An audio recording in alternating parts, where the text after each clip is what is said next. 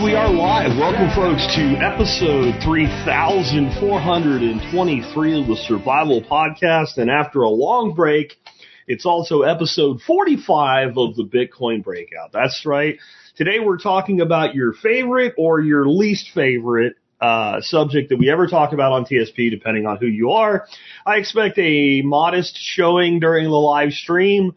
I have been getting a lot of very excited, fervent, hey, you need to do another Bitcoin breakout episode over the last quarter of last year.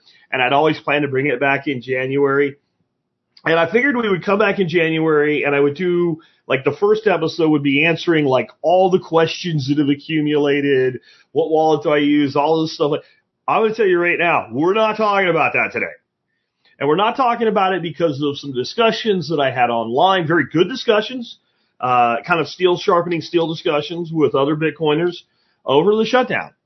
And I wanted to come at today with a much more macro view. So I will absolutely talk about some things that are kind of current event things that are going on. We'll talk a little bit about the ETFs. We'll talk a little bit about the halving coming, which is not an if, it's a definite because it's math, and some other things. But this is a macro view. This is a long time preference look at Bitcoin.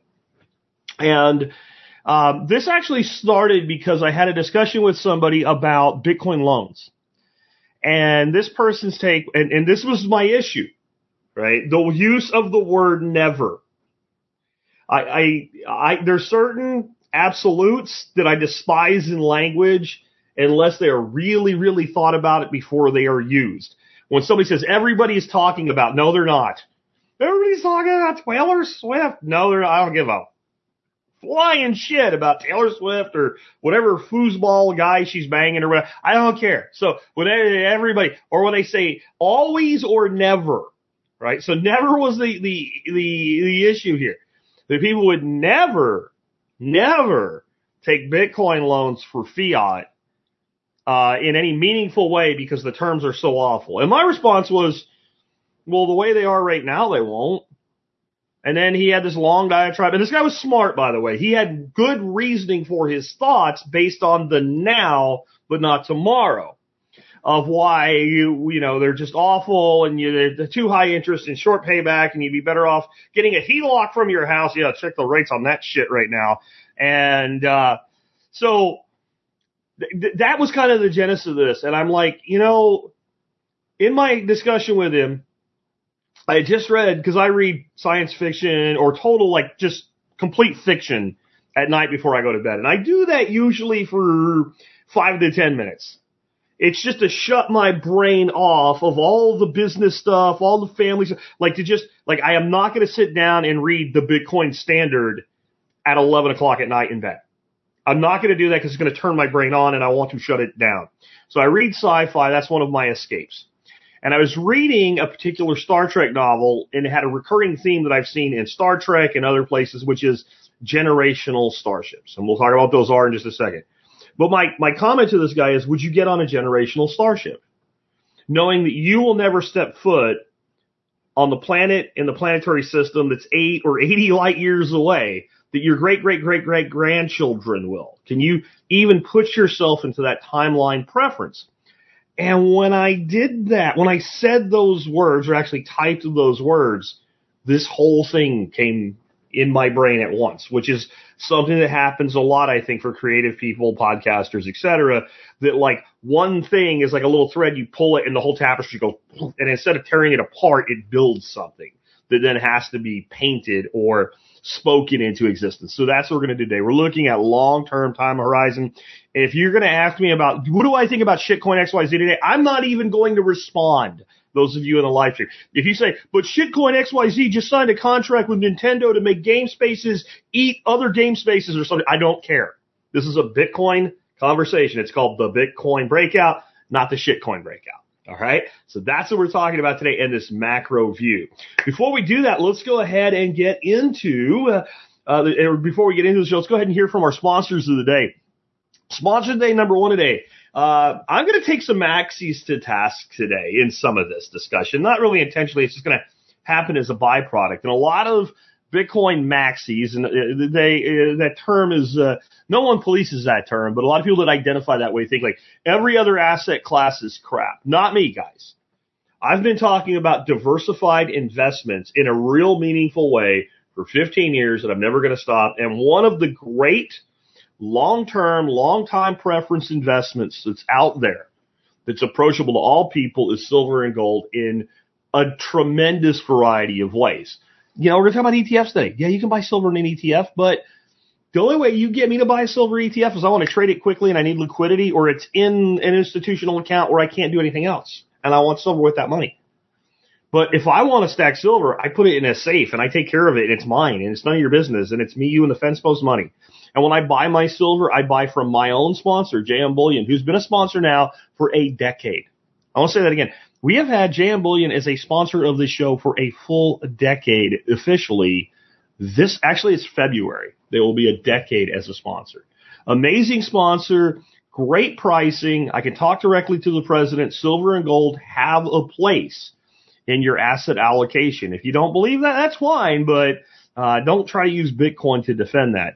There's a place where there's people like, I don't need it. I don't need silver. I got Bitcoin. It's like saying I don't need food. I have water.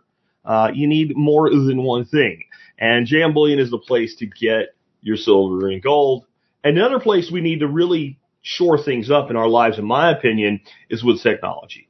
Everything that we do online is recorded. Every piece of data that we store on somebody else's computer, they call that the cloud. There's no cloud. There is no cloud. One more time. The cloud is a made-up marketing fucking term, okay? There is no cloud. There is Google's computer, Amazon's computer, Twitter's computer, etc., and there is your computers, your drives. And if you store your data, your passwords, your information on the cloud, all that means is that all your information is on other people's computers. And you might think, well, surely Google or Amazon, etc., has better security than I do. They probably do. But they also are a much bigger target than you are. If I want to find out, Tom's password or Bill's passwords or Megan's passwords, I only get so much in return for that. But if I break in to one of these other locations, I get millions of people's information. So they are much more a vector of attack. And by the way, if you're using Start9, everything's so hidden. Unless, you got the CIA on your ass or something, no one's seeing it anyway. Plus, you can run your own Bitcoin node. And you can run your own Lightning node. And you can do a ton of other things.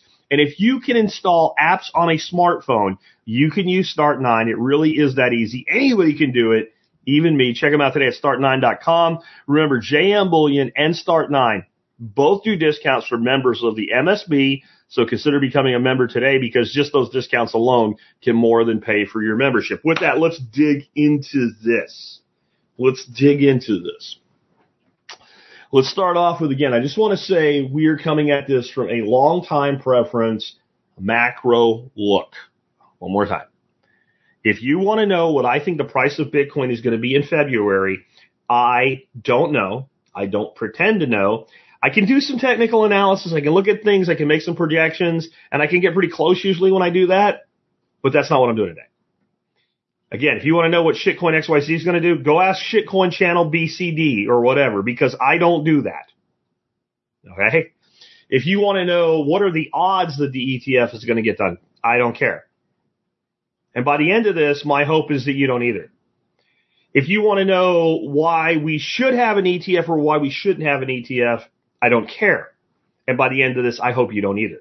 Because the reality is there will be or there will not be ETFs regardless of what any Bitcoin maxi thinks about it, or any opinion they express about it, or whatever Bitcoin X says about it, or whatever Telegram channel XYZ says about it. It doesn't matter. These things are all happening. And we either believe in Bitcoin the way we have claimed to for years now, or we don't. And if we believe in Bitcoin the way we claim, immutable, uncensorable, etc., unstoppable, then we can stop freaking out about everything that everybody says or does, what Peter Schiff says or does, what Jamie Dimon says or does, what Michael Saylor says or does. Bitcoin is its own thing. And I've heard a lot of maxis say something recently about the ETFs, and then we'll depart from that and we'll get on our ship, that I completely agree with. Bitcoin doesn't need the ETF. I completely agree. It's irrelevant to the discussion of whether or not it's going to happen.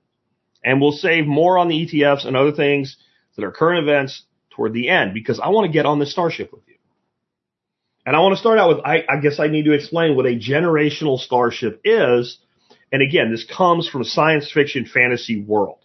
And I'm not saying this is going to happen, right? As far as the actual ship, I'm not saying that any species anywhere has ever actually done this.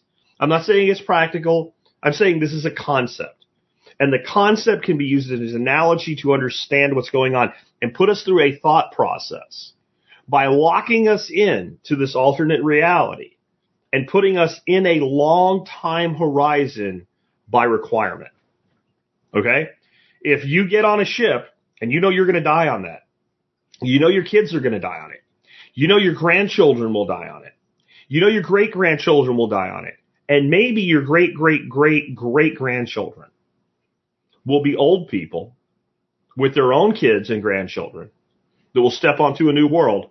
Right there, you have to have a long time preference. You no longer have a choice. So I ask you, would you get on one? And what is one? What is it? Let's explain it the way that it comes from, like a Star Trek novel that I'm reading right now, or any other place that I've seen it. It's almost always the case that in these scenarios, the planet is dying that these people live on. A star is going to go nova. They environmentally polluted themselves to death. They're attacked by some other entity. It doesn't matter. The planet is going to die. The civilization will go extinct. And even though this is a fantasy world of warp drive and everything, this particular civilization doesn't know any other civilizations. They're not in contact with any. And they don't have faster than light travel. They pretty much are at a technological level, maybe a little more advanced, or right about where we are in society today.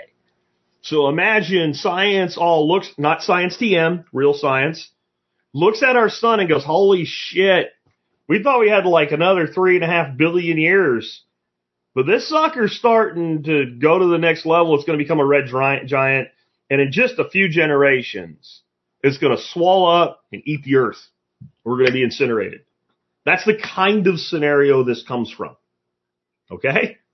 And so the civilization becomes united in the fact that the civilization should not be extinguished from existence. They'll have a Mars to go colonize. So they build a massive ship. They figure out how to, let's say, accelerate it at 1G so that, it can get up to a certain speed, and then you need a certain amount of fuel to stop at the other end. And they point it at a distant star system that they believe might have a habitable planet. And then everybody gets on it, and then there's 1,000 different ways they claim these are designed. Some of them, they come up with these like pseudoscience things where, like, instead of accelerating at 1G to create gravity, basically you have a giant cylinder. The cylinder spins at a specific rate, and so people are walking using centrifugal force as a form of gravity, something like that. And then everybody gets on the ship, and then, whatever disasters occur so that the author can write a novel around it, because, hey, they were in space for 200 years and then they got there, is a very boring story. So the Enterprise comes along and interacts with them, or some alien tries to kill them, or the reactor's going to die, their nuclear reactor's going to die, whatever it is. But that's the premise that we're using. Okay, now, let's look at it a little bit differently. What if it wasn't because the planet was dying? What if Food Forest Farms said here somewhere, I don't know where it was. Now, I lost it. I lost whatever comment. Oh, feminist takeover. That's what it was. Feminist takeover, right? So let's say that we just all got together and we said what I've said before. Stop the planet. I want to get off. We've just had enough. We've had enough. We don't want this anymore. We want the next frontier. And somehow a bunch of billionaires got together and, sponsored it, and we built this giant ship, and we decide as liberty-seeking people, not necessarily Bitcoiners, liberty-seeking people, screw this, we're going to create a new planet built on liberty. We're going to get on the ship, and we're going to go there. I know it's fanciful. It's okay. Trust me through this journey. And so we all get on the ship. Well, what are we going to do? What are we going to do? What are we going to do? Are we just going to okay, we get on the ship, make some babies, float around in space till I die, knowing that maybe my great-great-great-great-grandkids will have a better life? Or are we going to do something while we're there? Are we going to do something while we're on that ship? I would think that we have a lot of things we have to do and a lot of things we want to do. And in this analogy, I want you to remember, there is no generational starship. There is no locked up little anti-vacuum particle of space like a giant 757 flying through the nearby galaxy arm, taking us 80 light years away over 300 years. That doesn't actually exist. This is a metaphor. But on that ship, we would be forced to think the way we should be thinking on the ship that we're on called Earth. And we would have to use what we have. And one of the things we have on this planet, on this spaceship Earth right now, is a technology called Bitcoin. Keep that in mind as we go through it. So, first thing is, you know you're not going to get to the destination. And I'm going to tell you something that a lot of you don't want to hear. You're not going to get to the fulfillment of what Bitcoin promises. You're not going to see it. This guy said, well, if we were on a Bitcoin standard, the way I'm on a Bitcoin standard in my life, as in my highest reserve value of my wealth is in Bitcoin. That's what I mean. Other people mean that they pay all their bills in Bitcoin because they want to virtue signal that. Okay. Right. So the word means different things to different people. What he meant is the world's government will bend the knee. Bitcoin will be the currency of the world. That could happen. You'll die first. You'll die first. Now, if you're really, really young, maybe old enough to listen to this show, and that young, maybe there's an off chance, but it's more like your grandkids. This is 7 generational thinking. I don't just say that. That's not just a fancy term. That's not just some virtue signaling, greenwashing bullshit when I say it. I actually have looked at the evolution of history throughout as far as we can look back in recorded history. And I look at this and go, this takes time. This takes time for this to occur. So we're not going to see the Bitcoin standard the way those people mean it in our lives. If you are my age, forget about it. Best case scenario, I got 50 years. It'd make me 101.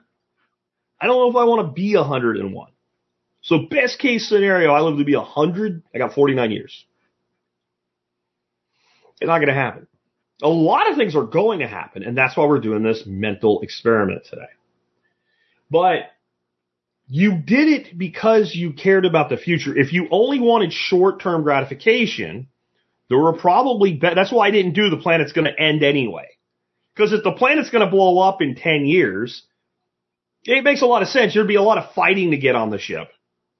But if we were in a civilization-ending moment, but we had 50 years and you're 50 years old, you might be like, screw it, I'm going to stay here. It's easier. So the only reason that you would get on this ship is you're actually thinking about the next generation. That's why we did it for liberty. Because you ain't going to have liberty, are you? I'm going to put you and 10,000 other people on a tube going through space. We're going to be in a highly regulated environment, aren't we? You can't just breed your brains out in that environment, so there has to be a cap on population. Probably have to have, reproduction permits or something. There's a lot of things you can't do in that environment because everybody will die. So you're going to give up liberty now for freedom later. In our real spaceship, the liberty has been taken from you and we're trying to claw it back. But that's part of that journey, that 7-generation journey, you see? Right? Now, you have a life to live, things to do, you need joy and friendship, etc. in this time. So if I got on this ship, I'd want it to be as big as possible.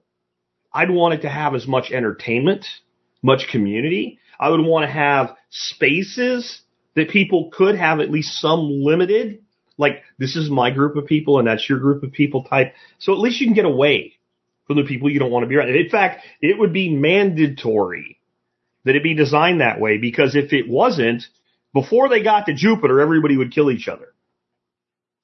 And there's no light drive here, right? There's no warp factor 7 or 8 or 9 or whatever number they make up. There is only it's incredibly slow. So unless we create an environment on that ship where people can get away from each other, they're all going to fight each other and kill each other, and we're all going to need each other in that environment, just like we need each other here, but it's a lot easier to think we don't. See how the analogy works? But what are we going to have to do? And I would like to see some of you guys in the live stream right now start making your own list of this. What would we have to do? You and me and 9,999, about 10,000 of us, jump on the great ship TSPC, the TSP BTC ship, right? And we're heading off to Alpha Centauri because it's not a red dwarf like we think it is. It's a yellow sun like our own, and there's a planet 4 out instead of 3 out that looks great, and there's no signals coming from it. There's no sentient life there. And we have a reasonable belief that when our great-great-grandchildren step on that planet, they'll be able to grow food and do all the things they need to do to build a new civilization. Right? Okay. What do we have to do to make sure they get there? Well, we have to not die. So start filling. I want to see it, guys. Come on. There's like 80. It's more than I thought. Like total combined sources, there's over 80 people here. Let's see it in the live stream. What do we have to do as the crew of this ship to not die and to make sure the ship keeps going and to make sure that these people get to where we want them to be, and when they get there, they know what to fucking do? What do we have to do? Secure and self-custody. That is not what we're talking about right now, dude. We're on a starship. Nobody gives a shit about your self-custody on a starship. You're going to die. Right? So we use Bitcoin as our currency while we're in space. Great. Yay. Whoopee. Okay. Now, what do we have to do? We have to protect the ship. That's real. Self-sustain. Yeah. But how do we do this? I'll give you the first one on my list. Educate. That's on my list. Thank you, Scott. O2, water, food. Yes. Ship's maintenance. Now we're getting it. Sewage treatment, food, growing. Plan enough. Undaunted says plan enough resources. Train people along the way. Develop paths. Look at this. My list is becoming. That's why I asked first before I started doing it. If you force yourself to think this way, doesn't it become really obvious straight away? So here's my list. Some stuff we'll talk about as we go. And if I see some really good ones, maybe I'll highlight them and we'll add that to the list. We have to grow food. We're not going to, in this scenario, pack enough Mountain House, freeze-dried astronaut ice cream, and Tang into the ship. Absolutely. I'm going to highlight that one because I'm not sure I have it. Building homes. Right. We have to pack enough into the ship to get going. But we ain't going to sustain 7 generations of 10,000 people on a stockpile. We have to grow food. Probably in this scenario, hydroponically would probably be the way to do it. And we have to grow food that typically we wouldn't grow that way, don't we? Because you need to live on carbohydrates in this environment. Ken Berry or me telling you anything we want to or not doesn't matter. You're not going to raise meat sufficient to feed 10,000 people in a tube going through space. So we're going to have to grow things like wheat and rye and potato and other carbohydrate-dense crops to get enough caloric yield. We're going to have to figure out the fat thing too, though, guys. You ain't going to be able to live on seed oils that long. Everybody will be dead by the time they get there. So we're going to have to figure some other things out. One way or another, we got to crack growing food. K-Bonk says Tang, haha. The reason I bring Tang up, when I was a little kid, I mean a little goofy-ass 5-year-old kid watching Mr. Rogers, one of the first Mr. Rogers I ever remember, they brought astronauts on. They had moon rocks and shit. And I wanted to be an astronaut so bad. And my grandparents had this big lazy boy recliner. I'd sit in my lazy boy recliner, drink my Tang, and pretend I was an astronaut. Right? I'm not embarrassed to admit that I was a child once, and I acted like a child back then. And so Tang was like Tang. And then we went to Cape Canaveral, and I got to eat astronaut ice cream. So Tang and astronaut ice cream is what I thought you would live on if you were an astronaut. And I was kind of okay with it at the time, right? Yeah, you have to homestead in space. Don't we have to engineer the next generation of technology, though? Do you think that we would get this giant ship? It's floating through space. Wouldn't we have engineers, developers, technologists working to make everything better on the trip? You've got 200, 300 years to go. Think of how far technology has come in the last 300 years. I mean, I don't expect that we'll ever live in a world like Star Trek as humans. I don't just mean us. I mean humanity. I think warp drive is just a thing that, to make the storyline work, they had to come up with something, so that's what they came up with. But in 300 years, we're into the time frame of actual Star Trek, when they projected this stuff happening. That's a long time. Don't we have to work on things? Don't we have to innovate? We have to do that right here on Spaceship Earth. We need to be innovating the next generation of technology, not just for Bitcoin, but for everything. We're going to get to a point where we can grow our own food faster, better, and more nutritious right here. It's a lot easier here than on the tube, isn't it? But we have to be engineering the next generation of technology. We have to maintain what we have. So if we build this giant tube, we have a nuclear reactor in it, and we have enough, plutonium or uranium or thorium would be the better choice in this, to get 1.75 times the distance we need to go. Everything should be good. No one needs to worry. That doesn't work. Shit needs maintaining. You're going to have some way that we're converting all this respirated CO2 back into oxygen. You only do so much with plants. That needs to be maintained. Little particles of dust hitting the hull of the ship across 200-300 years, 2-3 centuries. Maintenance. We have to take care of what we have and build the next generation at the same time. That wouldn't stop. Not on something like we're talking about. If we're going to have the fantasy, let's go ahead all the way with it. We have a city flying through space at a percentage of the speed of light for 200 to 300 years. We're going to have to engineer the less level of tech, and we're going to also have to maintain what we have.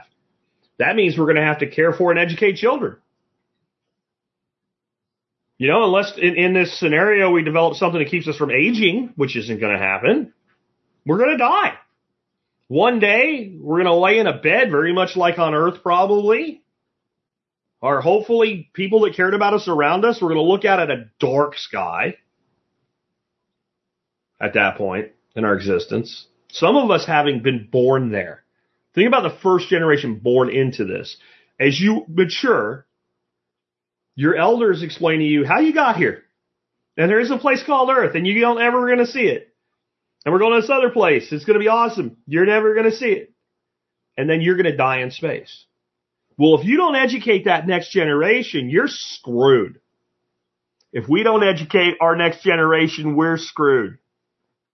And right now, the people educating our next generation do not have our best interest in heart.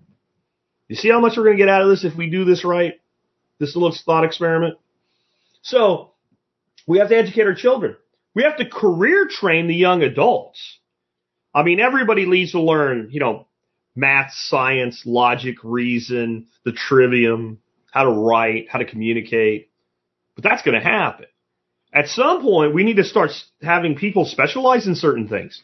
We need a lot of generalists in this environment. But we need some next generation knows how to work on that dadgone, thorium reactor that everybody depends on. Hopefully there's two of them, because 2 is 1 and 1 is none. And it's really effing none when you're halfway between here and Alpha Centauri. Yeah, it's really none when the 1 goes out. So we got to take care. So we need to not only train new generations up to functional adulthood, we need to then train them to be specialists in the area where we need them so they can take over long before we die, when we're just too old to do it anymore. We need to do that right here. We need to ensure our navigation. We're going to point the ship at this place in space 8 light years away. What's a fraction of 1 degree off course over 8 light years? You might as well just accept that you're going to freeze to death in space in your 8th generation. That's what it is. So there has to be an ongoing monitoring of where we're headed and course correction along the way. But that's all you're not doing it for yourself. You're doing it for people you'll never know. Again, I don't say 7 generations to sound cool or like a hippie or like a permaculturist. I say it because it's real. I say it because it's true. It's about as far out as we can go in our minds before we lose it. And it just becomes something that we can't even connect ourselves to anymore, even though we are all connected throughout way more than 7 generations through history. Yeah? We have to look out for threats. Somebody said we have to defend the ship. I agree. Just because we don't know of any other life forms doesn't mean once you're a tube floating in space that there aren't any that might not be more technologically advanced than you. But even if there aren't, there's a lot of, like, we call it inorganic threats. One stray meteor makes a hole in your deuterium hole and everybody dies. We have to have a means of defense. If we cannot defend the ship, we cannot look out for threats. If we're not aware that threats can and do come, we're not going to be able to deal with it. And if we're not actively looking for real threats, then what does the human mind do? And this is where all the FUD comes into Bitcoin, isn't it?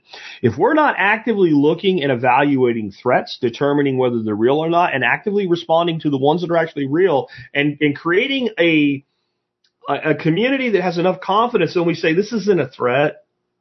Yeah, there's a meteor out there. It's going to miss us by 1,000 kilometers. And there's lots of, we don't need to worry about this one. If we're not actively doing that and building confidence in the community, then the minds of the community will create threats that don't exist, and responding to a threat that's not real is a really bad decision. It leads to very, very poor choices. It's the person that's near the edge of the cliff, sees a garter snake 15 foot away, freaks out and falls down the cliff and dies. That's the mind not understanding threat evaluation and threat defense. So if it was a rattlesnake with a laser beam on its head, but a poor targeting system 15 yards away, you still shouldn't do anything except just go back the way you came. But since you said, oh my God, a snake, boom, down you're dead. You're Homer Simpson on the skateboard, boop, dope, dope, dope, dope, splat. Unlike Homer, you don't get in the ambulance and go back down the hill again. You're dead. Because you were stupid, because you were afraid of something that posed no threat to you. Like Jamie Dimon. Diamondback. He's a snake. Yeah. I'm not afraid of him. Don't give a shit. I know what Bitcoin is. So I do have to be alert for actual threats. But I need to not react to threats that are FUD. And the only way I can determine the FUD is to identify the actual threats, or at least be on the alert for them. I need to have an economy. You think you have 10,000 people that are supposed to end up at a place and be liberty-oriented and get there and do it? And the whole time you're there, you're under 100% of a socialist communist dictatorship? Like I said, this analogy, there are certain things you're not allowed to do. I should be able to do whatever I want. Well, I think making a hole in that wall that will kill us all is something you're not allowed to do. You're going to have a rationing system for food. You're probably going to have a certain amount of food that everybody gets because we have to keep everybody alive. And then certain things beyond that, you're going to have to buy with some form of credit or Bitcoin or something. You're going to have people employed. People are going to have jobs to do. People do jobs because they need money. They need what the job provides. They don't do it just because they feel like it. The guy that has to scrub the space shitters is probably going to have to be paid pretty well to do it. And you're really going to have to pay the guy really well that's gone to school in space and knows he'll die there to maintain the thorium reactors. So what do we need? A functioning economy can never be made up only of employees of the state. No economy has ever functioned that way for a long term, certainly not 7 generations to get to a star. So you have to have 3 things: employment, businesses, right? And that means you need entrepreneurs. You need all 3 of them. You'd have to have a marketplace. Just like, why do you think they have it in Star Trek? Because they're trying to make something realistic. Place where people have recreation. It's not free.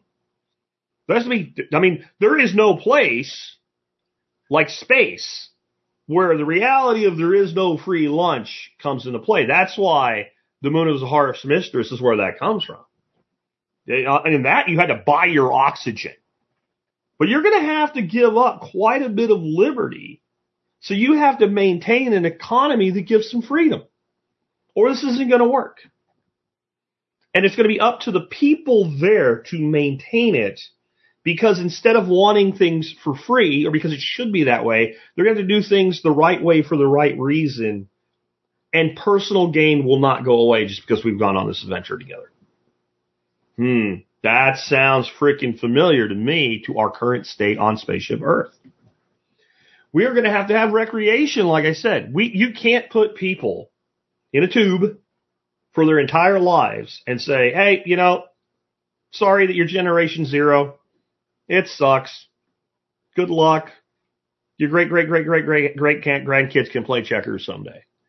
You're going to have to create kind of an environment for sports and activities and intellectual challenging, and you're going to have to create this. And that means having fun's important. That's why I put it on there. It's not just because it would have to work. Right? It's not just because it would have to work. In other words, everybody would kill each other if they didn't have recreation. That's true. But we have to live in joy in the moment now with a long time preference at the same time. See, the spaceship tube, right? These are space shitters full. Somebody's channeling some, who said that? It's gone. Oh, there it is. Carlos, right? Space shitters full. Somebody's channeling some, all-time great, Christmas movies there. Right. But yeah, the space shitter has to be emptied. And actually the space shitter has to be recycled in this environment. You can't export anything into space in this environment. We have to deal with our waste as an asset and produce no waste for this to work. Sounds a lot like Spaceship Earth. Okay. But I'm putting recreation on there because we need it in our lives. When I say this is seventh generational speaking, and your goal should be to spend little to none of your Bitcoin across time, especially anything that goes into the stack, because it's not for you, it's for the future. That doesn't mean you should live like a complete pauper your entire life, or that you'll never spend any of it. If you do it right, odds are you can take some chunk of it for your retirement, live until you die happily, and leave plenty for the next generations. I said generations with an S. But yeah, you're going to have that recreation. You're going to give up a lot, but you can't give up everything. Because you have to maintain a thirst for liberty in a very regimented society.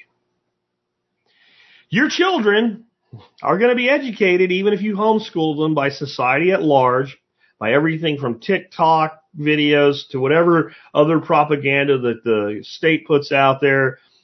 You're on Spaceship Earth, and you're going to have to make sure that generation who's not known life as free as you have maintains a thirst for liberty. Imagine the ship again. And it has a ship. Anybody's ever served on a ship, whether it was in the military or even like private merchant marinos, a ship is a regimented thing because it has to be.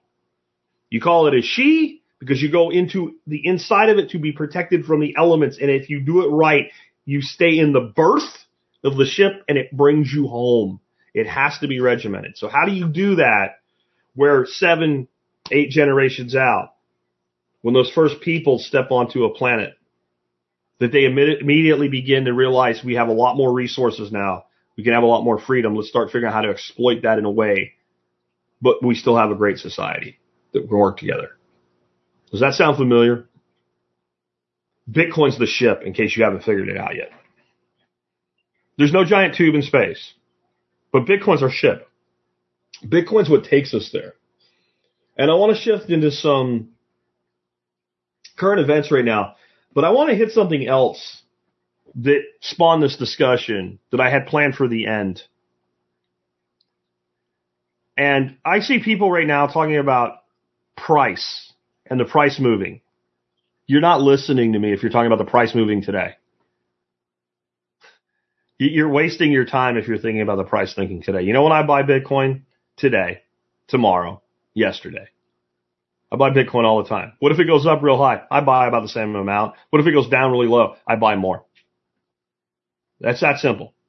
This is why people are unsuccessful in Bitcoin, because the actual success formula is counterintuitive to everything you've been taught. It's Michael Saylor. I'm just going to buy more. How much? All of it I can. Every piece of excess capital that I don't need to do something else with in the short term, I'm sweeping it in there. I wasn't going to use it for 10 years or more anyway. I don't care. Buy.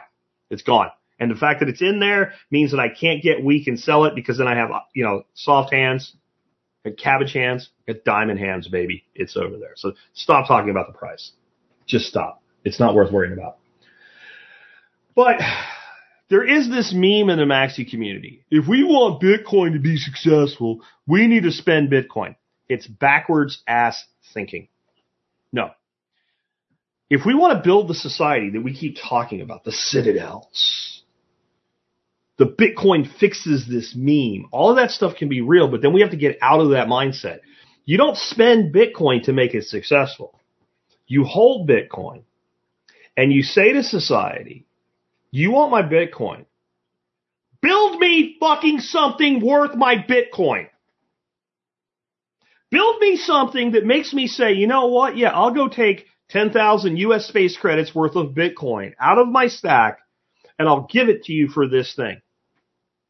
Every transaction you ever make in your life, you make a judgment call. I'd rather have the thing than the money. If it's a barter, I'd rather have thing B than thing A that I already own. I'm going to give this guy thing A. I get thing B. Both parties need to feel that they have benefited in a transaction for it to be a voluntary transaction. Right? So tax doesn't work for this. That is, the government takes your shit. That's not a transaction. That's theft. No way around that. I've done the word entomology all the way around, and no matter how you try to spin it, tax is theft. It always has been. It's extortion. Extortion, again, I've done the word entomology as a form of theft. You're just classifying the form of theft. If that makes you happy, go ahead and do it. But that's how we have to start thinking. If society wants Bitcoin from the person who has been willing to get on the ship when no one else was willing to get on the ship, and you want part of my place on the ship, then you need to give me something of such lasting value. You want my Bitcoin for a house. I better look at that house and go, holy shit. They took today's technology and yesterday's building and put them together. And if I buy this house today, I'll never have to do anything to it for my whole life other than cut the grass, maybe. But the roof's not going to go, the walls aren't going to cave in, the floor's not going to need replacing. I'm not going to have to replace all the electrical shit in 15 years. I'm not going to have to put a new air conditioner in. You're going to have to build me a house that I say, I'm willing to part with this that I know will be worth more tomorrow because this will do everything I need for housing forever. We're going to have to start building things the way we did under hard money. We have Roman roads built by Roman soldiers and slaves that are in better shape than roads we built in 1975, and that is a fact. Not all of them, but if there's one road we built in 1975 that's in worse shape than a road the Romans built in the year 300 AD, then we are not at a place where you can ask me for my Bitcoin and expect me to say yes. You're going to have to build me something that is a lifetime purchase if I'm going to give you a lifetime asset for it. And this is how Bitcoin fixes this works. When there's enough value in Bitcoin that people want it, who not just don't have it, but can't get it. 21 million divided by the world, you get into a place where the concept of owning a quarter of a Bitcoin becomes a fantasy. It's impossible. You have to scratch for sats in that world. That's why the ETF thing's big. We'll get into it in a bit, but I'll just put it this way. If every millionaire in the United States decided they wanted to own a third of a Bitcoin, a third, just millionaires, there's not enough. There's never been enough. Now there's even less. I don't think right now, if you do the math of what's available, it's actually trading. It's actually moving. It hasn't been locked up for years. There isn't enough for every millionaire in the United States to own a tenth. Now, take that across the world. So that's where the ETF comes in as being important. Because it just speeds it up. It's stacking in time rather than just stacking in space, to use permaculture terminology. But until society starts to build things in a way that have lasting value, then people that are holding lasting value won't trade. Doesn't that make sense? What could I give you to make you give up Bitcoin that you don't need to spend?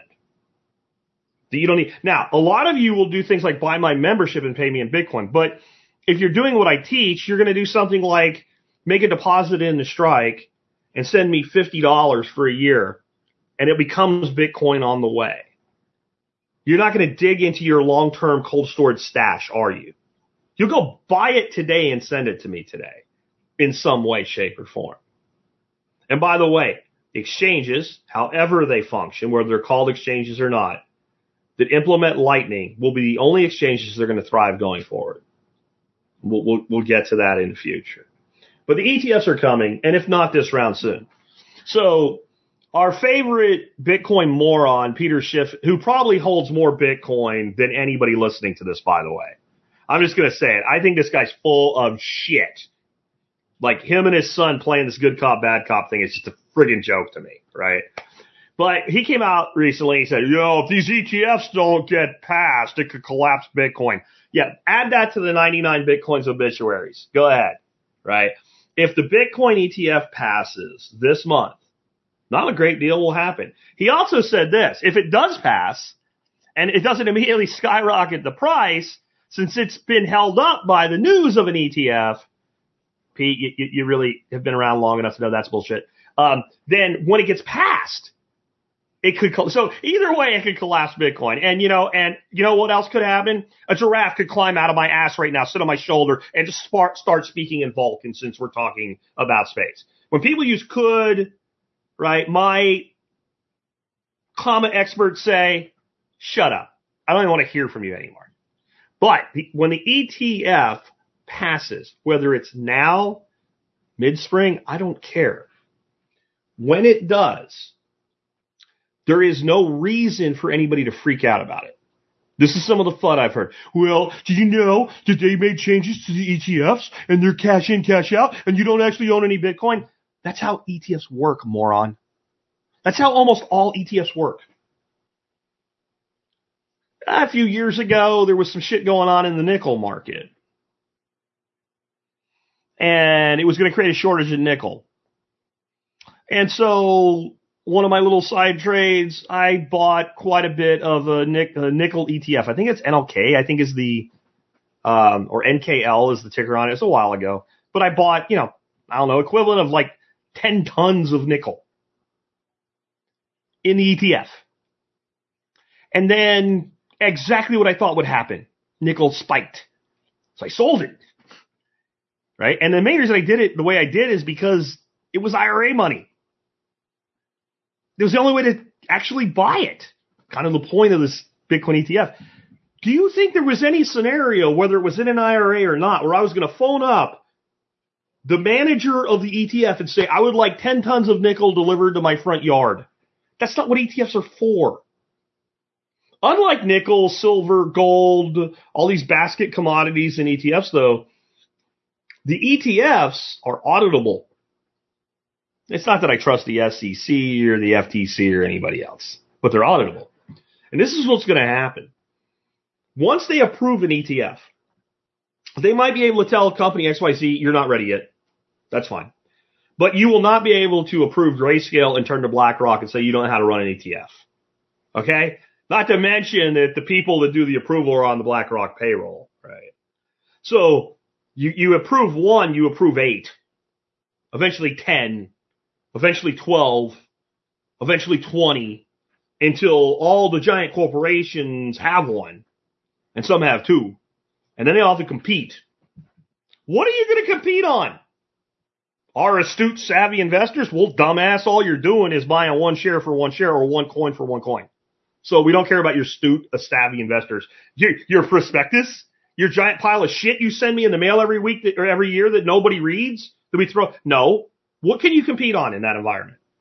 Transparency and price. That's it. But price is set by the market. Price is set by the market. Fees are set by the fund. So the only thing that they have to compete on is our fees are lower. This is all good, by the way. Our fees are lower. And here's a list of our addresses where we hold our Bitcoin. It's an asset you have as a fund if you're doing what you're supposed to be doing. To disclose your addresses. They're secure.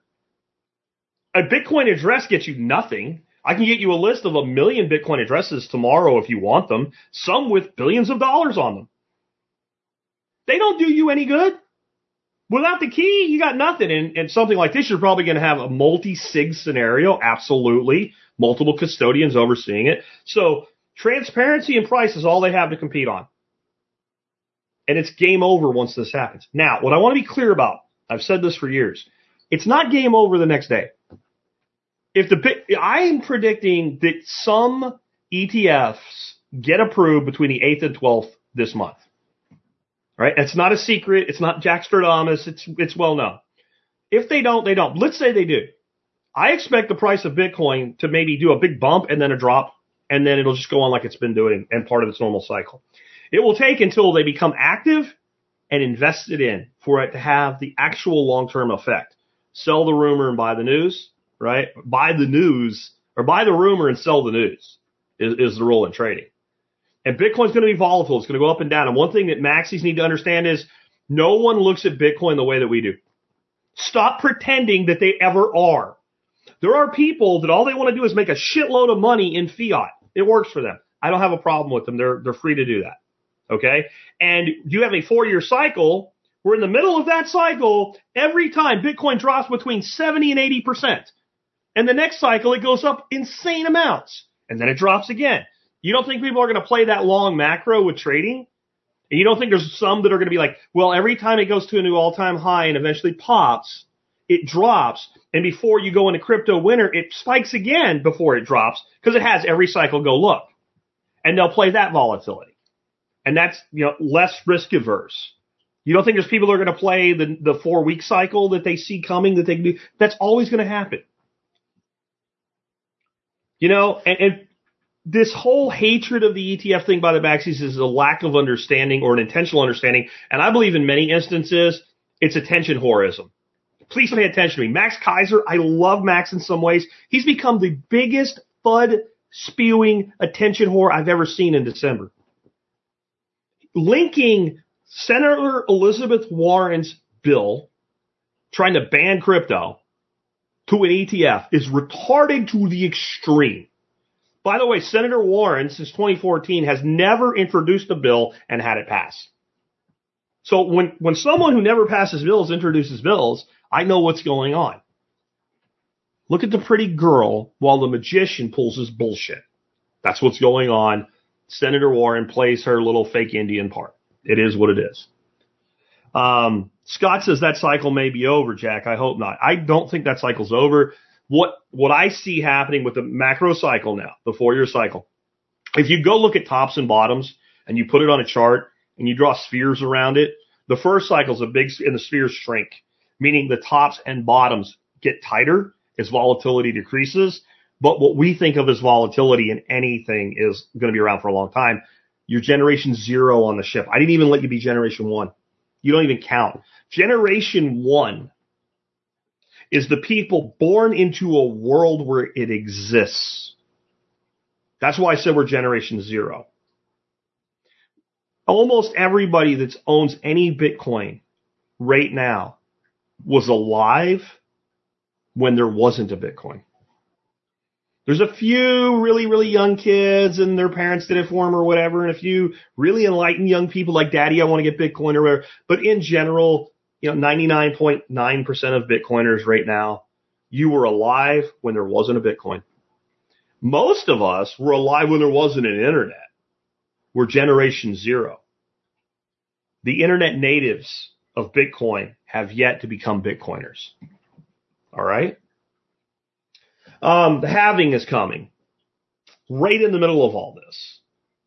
This is going to be a supply shock. For those who aren't familiar with this, the best way to understand this is a scarce asset becomes more scarce. That's a simple way. So for all the talk of how scarce gold is, More gold is coming out of the ground in 2024 than came out of the ground in 1974. There might be less gold in reserve, but more gold is being produced. And if the price of gold quintuples and Peter Schiff starts dancing naked on his roof or some shit, do you know what's going to happen? Every method of gold extraction will become more aggressive and more, what's the word I'm looking for? More useful. I lost a word there for a second. Efficient. They will dig deeper, they will dig harder, they will become more efficient, and they will produce even more gold. Bitcoin can't do that. More mining of gold equals more gold. More mining of silver equals more silver. More mining of cobalt equals more cobalt. Until we actually extract enough. Bitcoin will go from producing 6 to 3.15, I think, is the next halving. So the amount of new Bitcoin available is going to be cut in half in a few months. Those that are new to this, this is not if. This is not an ETF thing. This is not if Gary Gensler convinces, Janet Yellen to go along to get along, and enough congressmen get bribed, and the SEC does a thing, and then everybody agrees, and then the banks get involved, and blah, blah, blah, and then maybe this happens. No, my friends. No. This is going to happen because it's math. It's happened multiple times. And what's going to happen now is you got more people competing for less coin. And then you get the ETF somewhere this year. I'll lay money on that. If not this month, soon. Opening up this wall of money. Now, there's another thing you have to understand about these ETFs. What did I say? They're going to have to compete. They're going to have to compete. So there is some institutional money that can access an ETF that can't directly buy Bitcoin. But it's fundamentally limited. The majority of this institutional money is actually institutional in that American Express Financial Advisory Services is a custodian of it. But Bill and Tom and Fred and Debbie and Susie and Eddie or whatever, they're the ones with the money. They're the ones with the 401k through their employer. They're the ones with the retirement pension because they're a teacher or a firefighter or a cop. So what's going to happen is all these companies rolling out these ETFs, what makes them successful is money going into them and fees against it. They don't really care if it goes up or down. Up is a byproduct of success with Bitcoin, by the way. The more people that buy Bitcoin, the higher the price, period. It's not JP Morgan stock. It's not General Electric stock. There's not a quadrillion shares. They can't issue more shares. They can't buy back their shares. It doesn't work that way. So they have to get access to the money that they've now created a vehicle for the money to go into. So what do they have to do? Think on that. I'm going to come back to that one. Think on that a minute. I want to see if anybody understands why this success formula will work. What are they going to do? What is American Express going to do, even if they don't own the ETF? But they want the ETF available to their customers. What are they going to do? What is BlackRock going to do? What is Grayscale going to do? What are all these companies going to do once the ETF is approved and they want Bill and Tom to be able to invest? What are they going to do? We'll put a stick in that for a second. And again, the cycle's repeating again, ETF or not. There was all these past cycles, there was no ETF. There was no ETF. They're going to market them, Tommy, but how? What work will they do for us? But again, this cycle, we are now going into another halving, another 4-year cycle,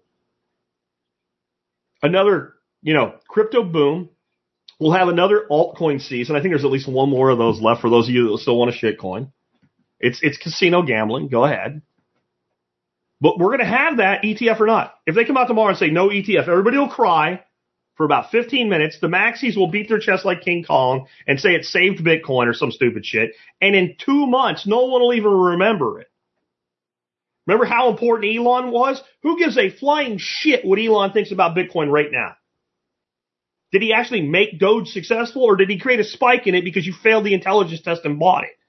And somebody like me went, oh, I see what's going on here, and went, you know what? I got $2,500 worth of Bitcoin right now that I was about to put in cold storage. Yeah. Wall Street Silver says, or whatever, they're going to pump Doge. Okay, I'm going to buy Doge. It doubled. I sold it. It's gone to Bitcoin and out. That was worth risking. And I took your money. And people like me that are a lot less risk adverse than me took a lot more of your money because I don't do that very often. But here, normalize it, change the narrative to their liking, etc. No, you're missing it, guys. Once these Bitcoin ETFs are available, they're going to push all their henchmen. You know that guy that comes to your work once a year and gets you to sign up for the 401k if you haven't already done it? That guy? You know the one that Karen and HR introduces to you once a year, once every other year, that comes and talks to you about your benefits and how investing, and says if you put your money 10% till you're 95 years old, you'll be able to retire till you're 100. That guy. All those people are going to be unleashed to get these ETFs into all these different 401k programs. They'll do the work for us.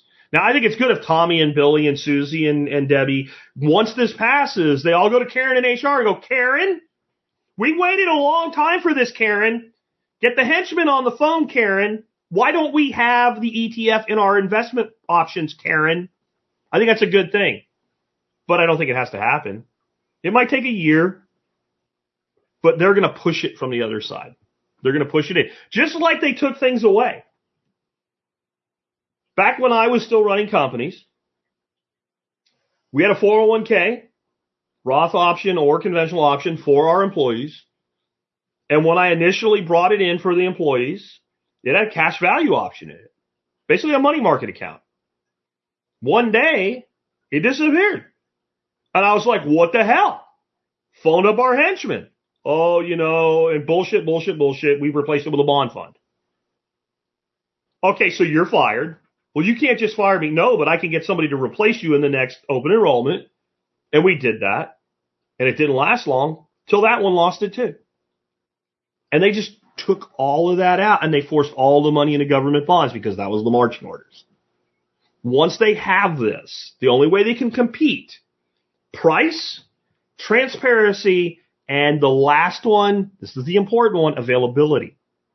So BlackRock's going to want the BlackRock ETF available to people who have a 401k oversaw by American Express Financial Advisors. So they're going to go make the deal with American Express. You see? But Grayscale's going to be like, hey, what about us? And, Joe Blow ETF, what about us? They're all going to fight to become an option on the balance sheet for these 401ks. Yeah.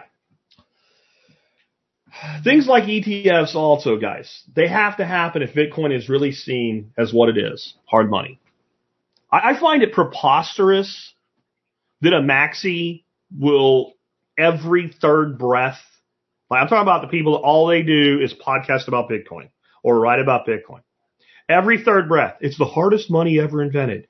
Oh my God, don't make an ETF out of it. How stupid do you sound? If Bitcoin actually is what it is, and society begins to see it for what it is, then anything that's ever been done with money or assets will also be done with Bitcoin. You can get an ETF that invests in cobalt. You can get an ETF that invests in elder care. Did you know that? There's an ETF, actually there's several of them, that they buy stock and they invest in things around elder and memory care. You can get an ETF that it won't be called the diabetes ETF, but it'll be the diabetes ETF. Specifically invests in medical technology in the dialysis sector. Yeah, that's a diabetes ETF. If nobody's told you that, that's what it is. Why wouldn't there be one for Bitcoin? If Bitcoin is the hardest money ever invented, and most maxis, if you push them and say, if there wasn't crypto, if there wasn't Bitcoin, if this didn't exist, what would be the next hardest asset a person could hold, would tell you gold. And then they would begin to make a very good case that I would agree with almost 1,000% as to why Bitcoin's superior to gold. I didn't ask you that. I asked you, what is the hardest asset one step below Bitcoin? And you said gold. Okay, so then anything that we've done with gold other than build rings out of it will be done with Bitcoin too. Reserve currencies of nations will happen in time. But we didn't go from, hey, I have a bag of meat and you have a flint blade, to gold in reserve of my tribe overnight. It took time. It's going to take time again, and it might happen faster than it did the first time. I don't remember, Scott, when the gold ETF started, but I bet you there was a lot of fun about it. I really do. I really do. Lightning and other tech will continue to evolve, and we have to continue to evolve. I will tell you that the primary voices against things like Lightning and Fediments and stuff like that are shitcoiners. This is where I'm going to stop picking on maxis for a minute. And I'm a maxi, so I'm picking on my own here, right? And I think that's important that we call our own community out. But this whole idea you're not really holding Bitcoin if you're using Lightning. Well, it's my checking account, so shut up.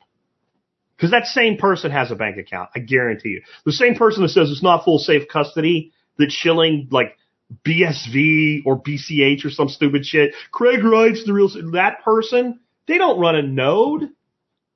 They don't run a node. I mean, we can look and see how many nodes there are on the BSV network, not many.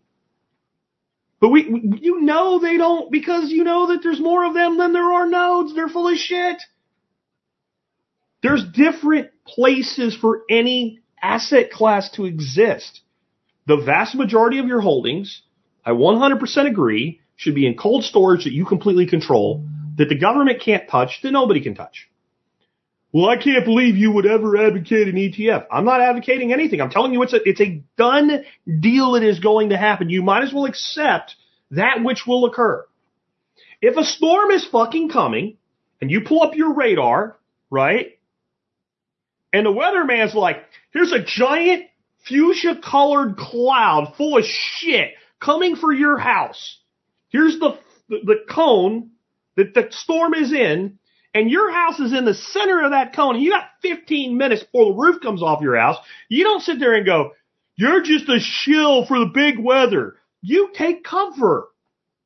Because even though you're not advocating, and neither is the weatherman. He's not advocating the tornado. He's telling you there's a friggin' tornado there, dumbass. Hide. ETF is coming.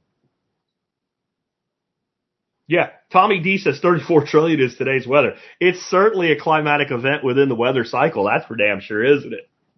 Yeah, of course it is. But yeah.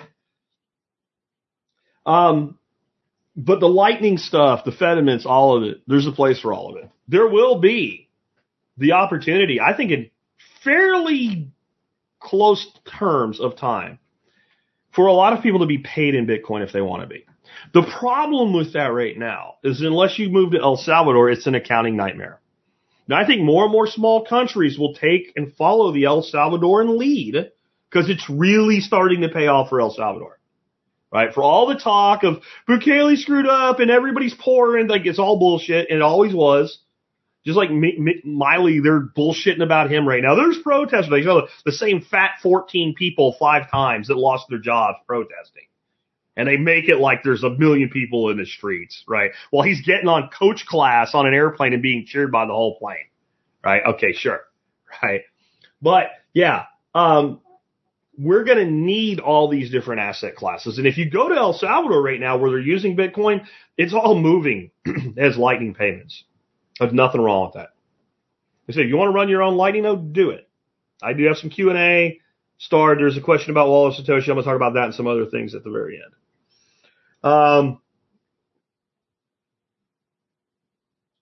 Attacks are going to come.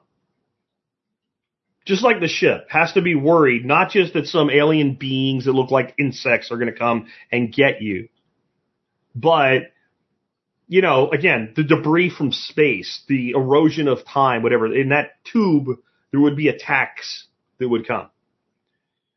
But if we were in that tube, what we should be doing is saying, hey, we're all smart enough people to have gotten on the ship in the first place.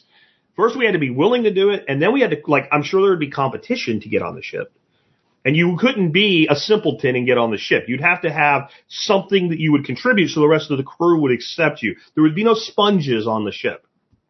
And so since we're smart people, we have all these engineers that got on the ship, all these developers, all these technologists that got on the ship, all these scientists that made the cut.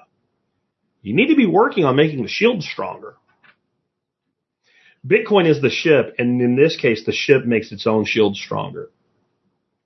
The people that are still saying it's going to go to zero are so beyond delusional that they are not even, let's go back to the ship analogy. The ship is leaving Earth. For the first few weeks, you can have almost a two-way bidirectional conversation with your loved ones that you're leaving behind. Bye, Timmy. Bye, Tommy. Daddy's leaving. Daddy's going, I'm sorry you don't want to come. Bye-bye. Not too long into that journey, it's like sending a letter in snail mail. A couple weeks to get there, a couple weeks to get back. A lot of things have gone on. As you're leaving our soul system, heading out past the Oort cloud, the communications are just interesting byproducts. What somebody says on Earth doesn't matter anymore to you. Maybe an emotional connection or something, but we've passed a new law that says, oh, that's nice. Everybody has to put a mask on. Can you imagine being on the ship and you're out past the Oort cloud and a new scamdemic comes and they issue a masking and vaccination order and they send it to you and it takes 8 weeks to get to you? What everybody's going to say? Hey guys, guess what? The people on Earth, yeah, they just sent us a thing. Here's what it says. You all have to put masks on. And they are sending a pod. We're supposed to wait for it with jabs on it for us. And we have to, you wouldn't care. This is how, and you are going, I'm going to say this and I'm going to sound very, very mean. Very, very mean when I say this to you, Legacy Studio. He says the volatility kills it for me. I can't do it. To each their own, though. I bet you're invested in all kinds of volatile shit. Either you're poor, and that mindset will keep you poor.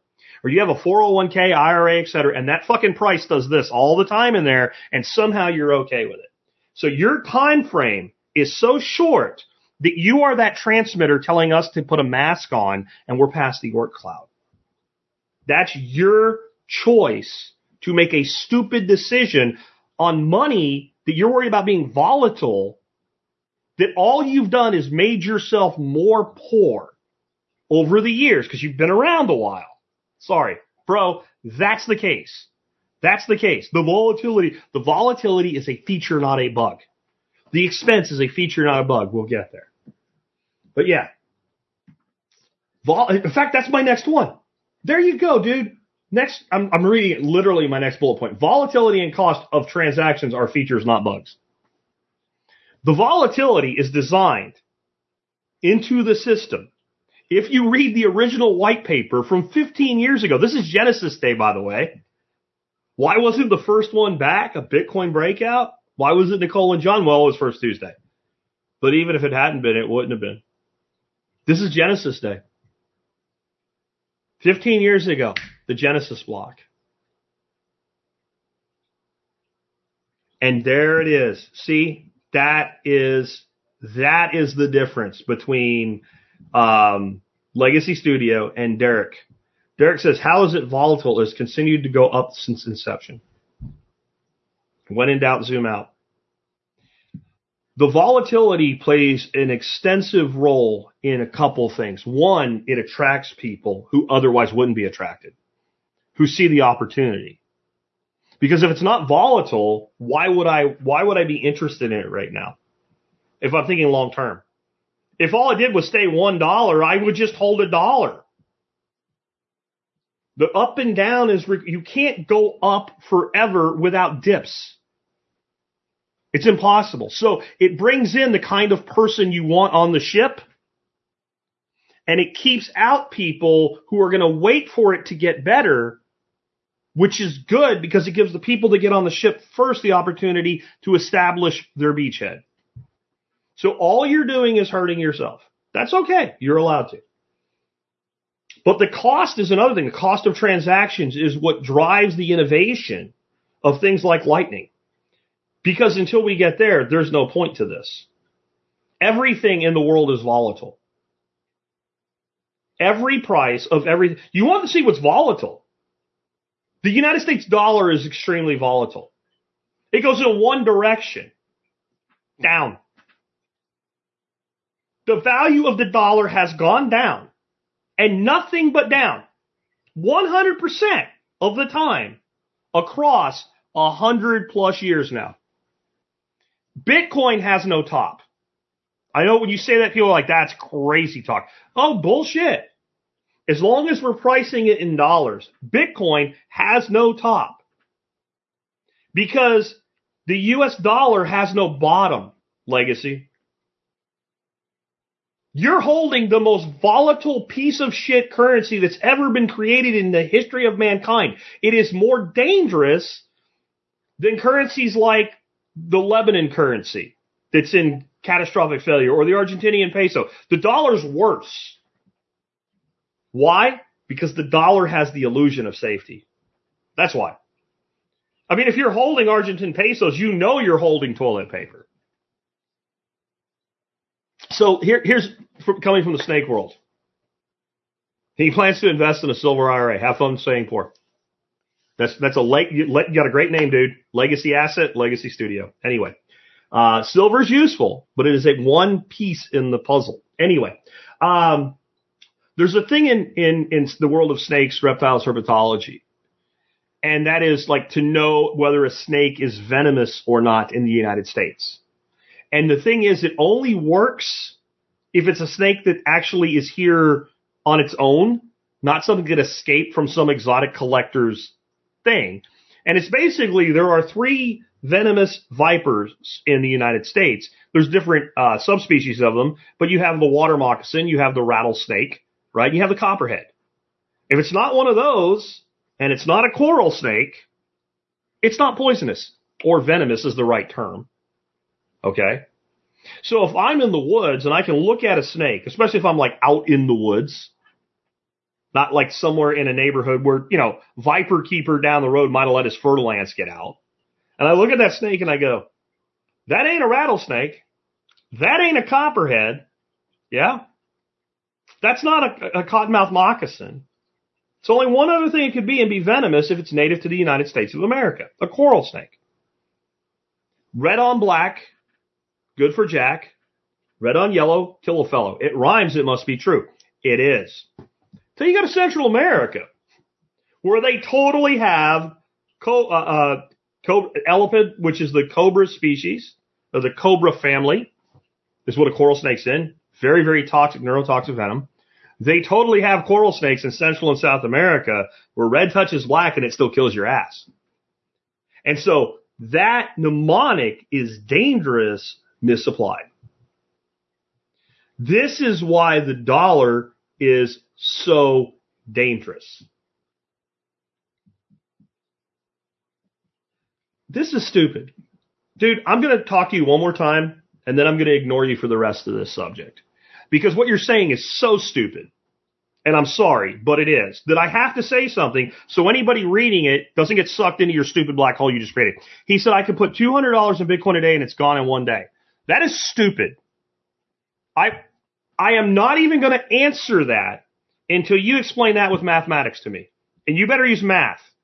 Because that's the dumbest thing I've ever heard. If you buy Bitcoin today, $200 worth of Bitcoin a day, and Bitcoin's at $40,000, and it goes to $30,000 tomorrow, how much money do you have before you say it's gone? And I'm just done. Like, I can't. I don't know why. Why are you here? Why are you, anybody like this? I'm not picking on you. But why are you here if you're vehemently opposed to everything we're talking about today? Did somebody put you up to it? Are you trying to convince yourself? Yeah, Scott's got it for you, $150. So the only way you can put $200 in Bitcoin today and have it be gone tomorrow is for Bitcoin to go to zero. And that's a stupid statement that it's going to. Okay? It is safer today. The shields are stronger today than I'm getting derailed. Let's stick with it. You're not late. That's the other thing. I'm late. Yeah, TM Permaculture. I bought it at $60K and I still have it. I bought some at $60K. I bought some at $60. The only way to do this is to always be buying and never be selling, or to be a really good trader with some portion of your portfolio. I'm not a trader, right? That's not what I do. I'm seventh generational thinking. Yeah. Yeah. I got to stay out of this. You're not going to be financially independent.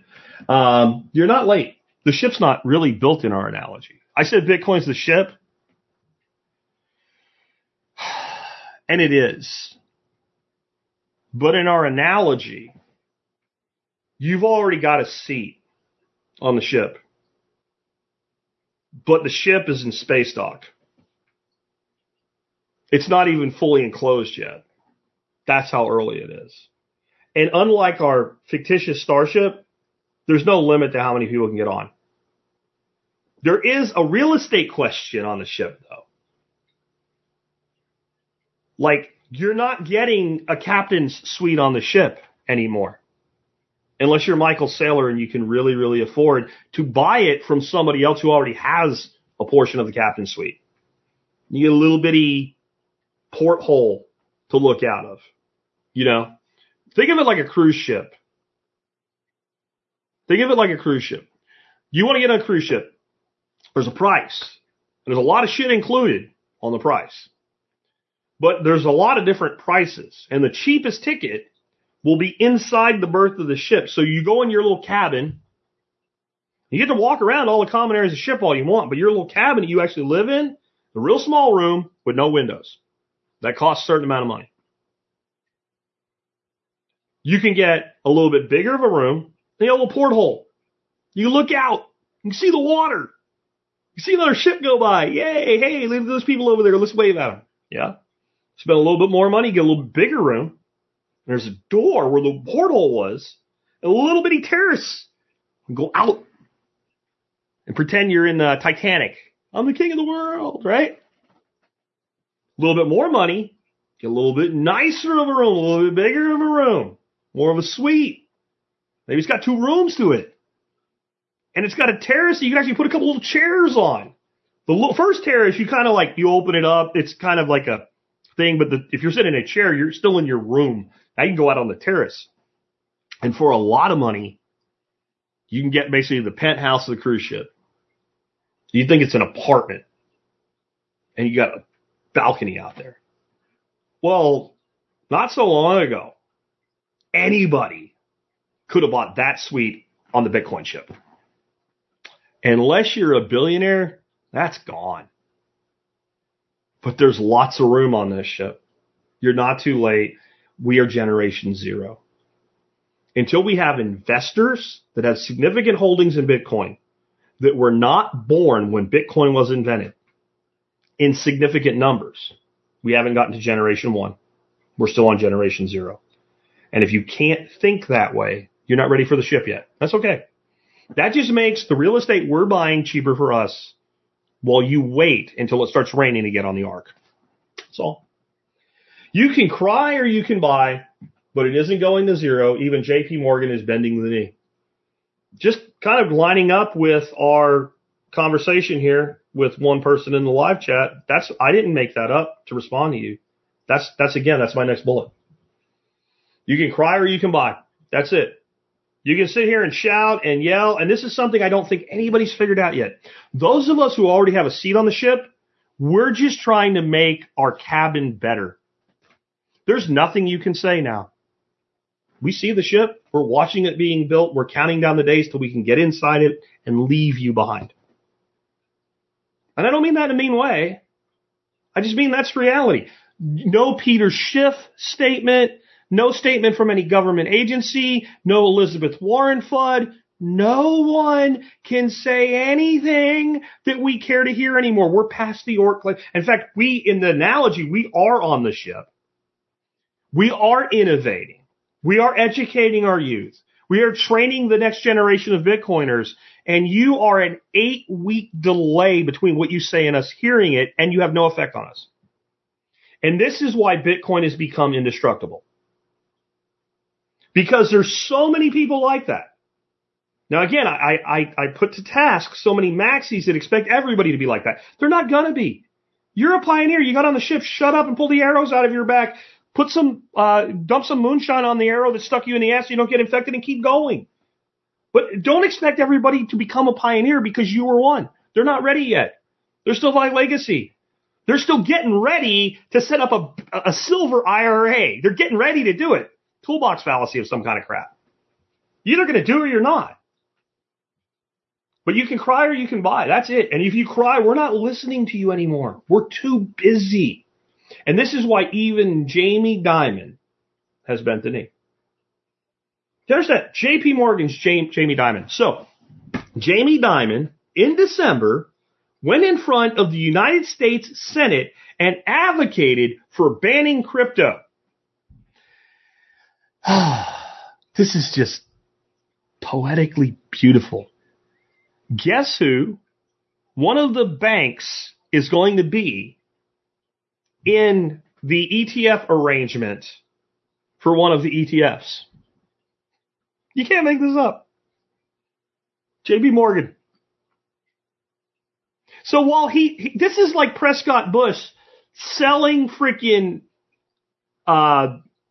jet fuel additives through IG Farben to the Nazis while his own son was a fighter pilot.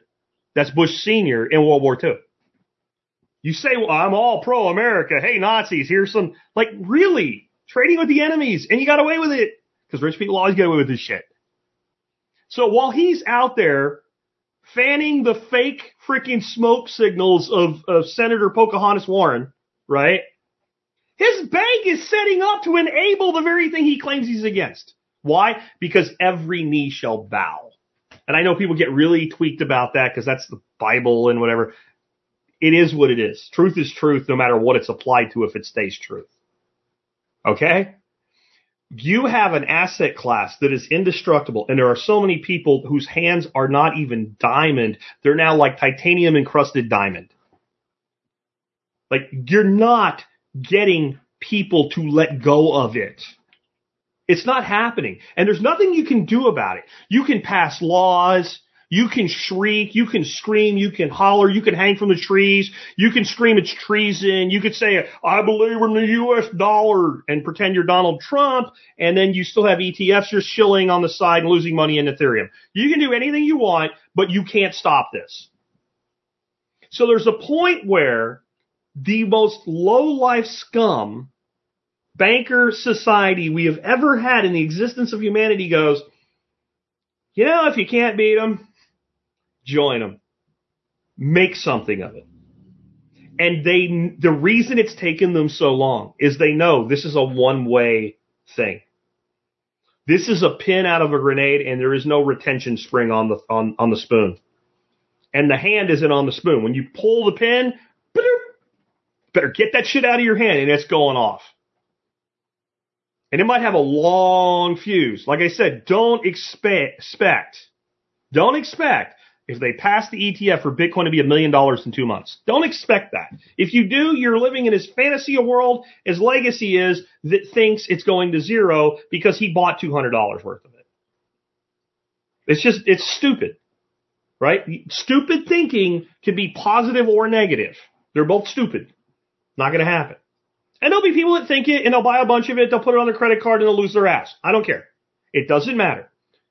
Someday, into the future, Bitcoin will have hit a new super high, and it will come down. And I'll do one of these shows, and people will come on and go, what are you going to do now? I'm going to say the same thing I said over and over and over since 2013 for me. Buy more Bitcoin. At some point, you'll actually believe me.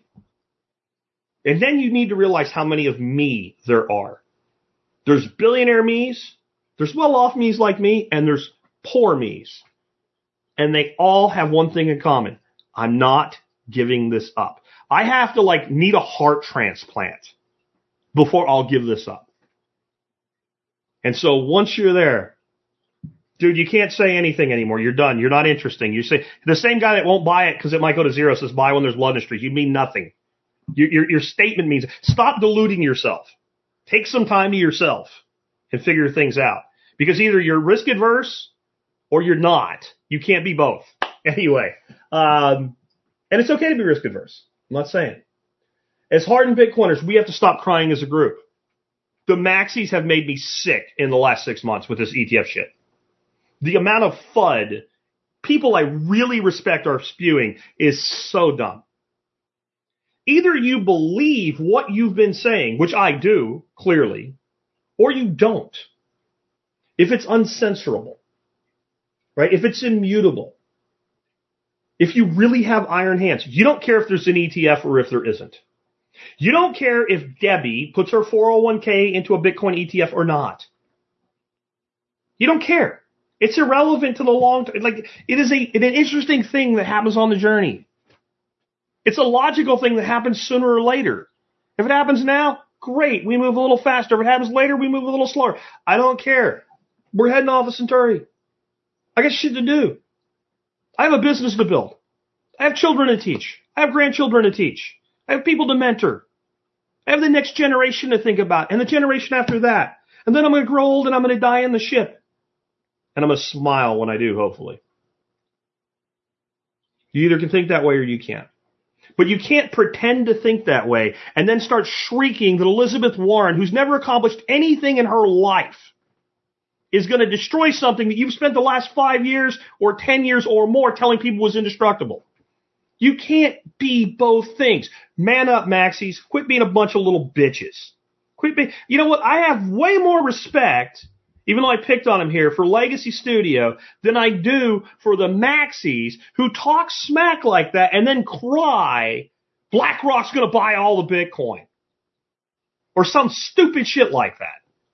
I don't care if BlackRock buys every single Satoshi available on the planet that's not in cold storage. Good. I have mine. It's people like Legacy that'll get screwed if that happens. People like Legacy will get screwed when that happens. They'll go, man, you're lucky. I wish I would have known. Okay. But Maxis, quit being little bitch boys. Really. And it is, man. It's sad. And it's not all of them. But it's some really big names. And I think part of it is, unlike me, they don't have anything else. They ain't something to talk about. So I do Bitcoin breakouts. For a while, it was once a week. Then we took a break from it. We're in the middle of crypto winter. I told you over and over, this is the I called the bottom, didn't I, guys?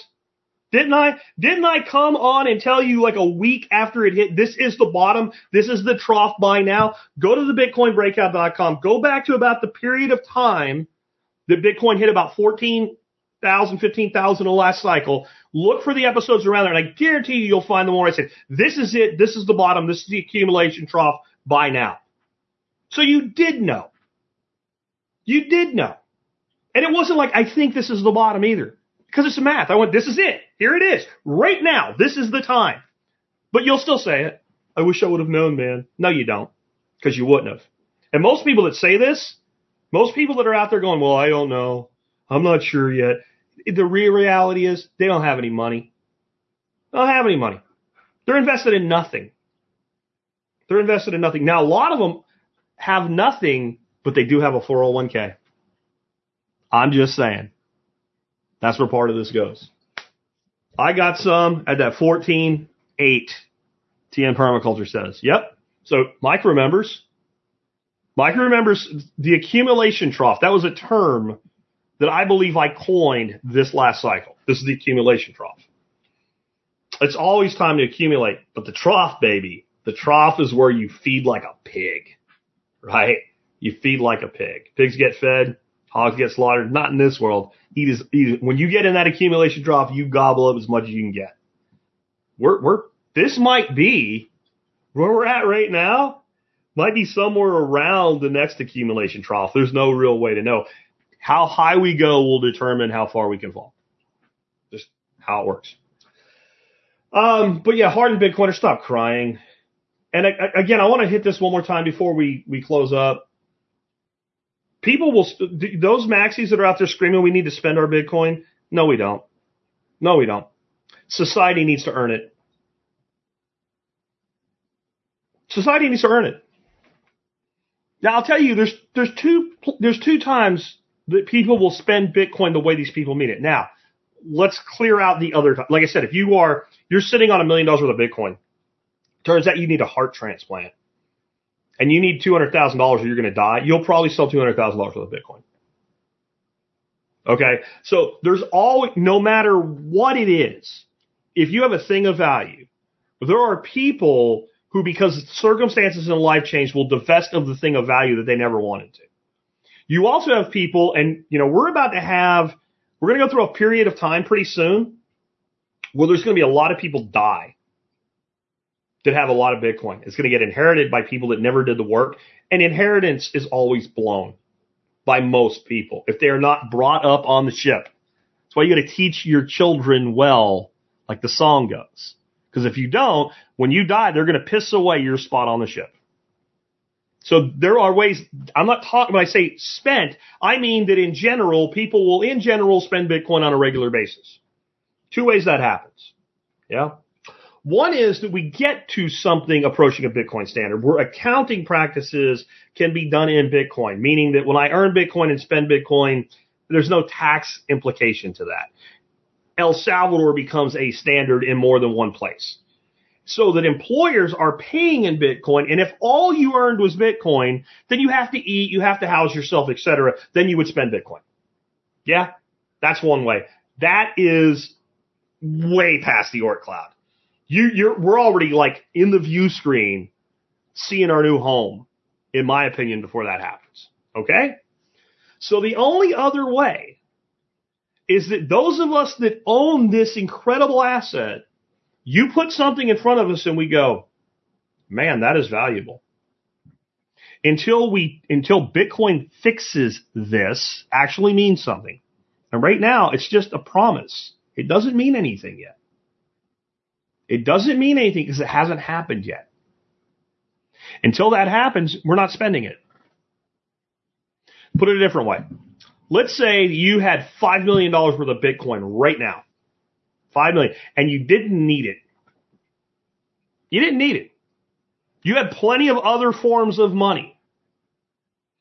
But you didn't have enough cash or liquid asset available to buy a house. But somebody showed you a house, and it was built with the latest and greatest technology. And you knew if you bought that house, you wouldn't have an electric bill for the rest of your life. The maintenance on it would be a pittance compared to any other way that you would live. Had 100 acres of land, completely fenced off from society. And everything was perfect and built with 100-year life expectancy. And it was $1 million. You might very well sacrifice 20% of your Bitcoin to buy that house. But you probably wouldn't pay $500,000 for a stick and brick piece of shit in a suburb, would you? Why? Because one has such long-term representative value to you that you're willing to take some portion of one asset class and convert it to another. This is why when you walk through New York City, you see these big, giant, modern skyscrapers that cost a massive fuck ton of money to just keep from falling down. And the day there wasn't a tenant in them, bankruptcy would overtake everything. And in 100 years, trees would be growing and the skyscraper would be consumed by a forest. Yet you walk through certain parts of New York City and you see a chapel or a church. And you look at it, you go, oh my God, what a work of art. What a work of art. And that building, with a fraction of the maintenance of these office buildings, is 150 years old now. And it hasn't budged. And the work on it, the sculpting on the outside. I'm thinking of one church in particular. Like it's sculpted into the marble that is the outside of this building. Dudes were up on freaking little, what do you call them, that go up and down, whatever they're called, like the window washers use, right? Those things, scaffolds with chisels for weeks and months to do one piece of this building. What was the currency when that building was built? Was it fiat dollars or was it hard money? It was gold. That Roman road that's in better shape than the road in your neighborhood that was built in 1975, even though it's bad, it's still better shape than the road in your neighborhood. What was the currency when that road was built? That's what Bitcoin Fixes This means, in case nobody told you. When you have an asset that's so valuable that the only way you can make somebody spend it is to build something extremely valuable to exchange it for, well, then you get a society that's built on the rock instead of the sand and the clay. We have a fiat society because we have a fiat currency. I know that seems oversimplified, but it's not. It's not.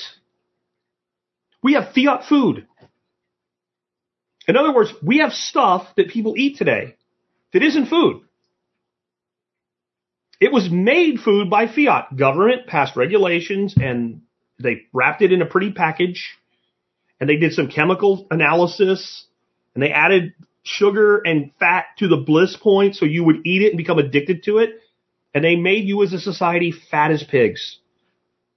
They've done it so successfully that there's more dialysis clinics in a major city today than there are Subway restaurants. And that's only a little bit of an exaggeration, by the way. There's 3 kidney dialysis clinics between me and Fort Worth. It's a 25-minute drive in traffic. There's 3 on one road between here and Fort Worth.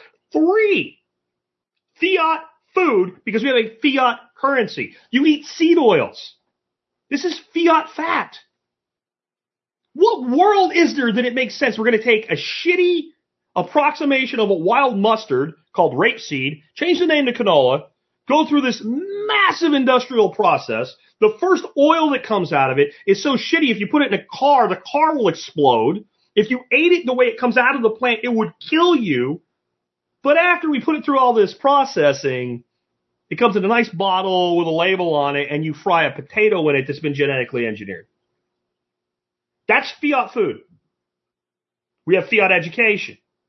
Where do you go and people take 2 or 3 annual salaries and pour it into an education and come out of an educational system and give you, with a straight face, the story, a man can have a baby. A man can have a period. It's okay for a man to pretend he's a woman and compete in women's sports and beat the shit out of a woman in a combat sport. That's okay. And they're educated. You only get that in a fiat education system. It's only education because they made it by fiat. Don't you understand that? Don't you get that? No one from 50 years ago would look at the people that come out of these institutions today and refer to them as educated. But we even do it when we know it's bullshit.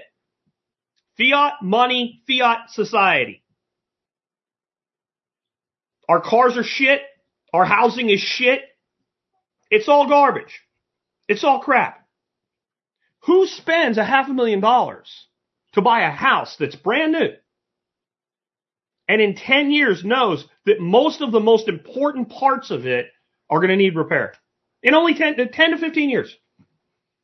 Air conditioning systems today, 10 to 15 years.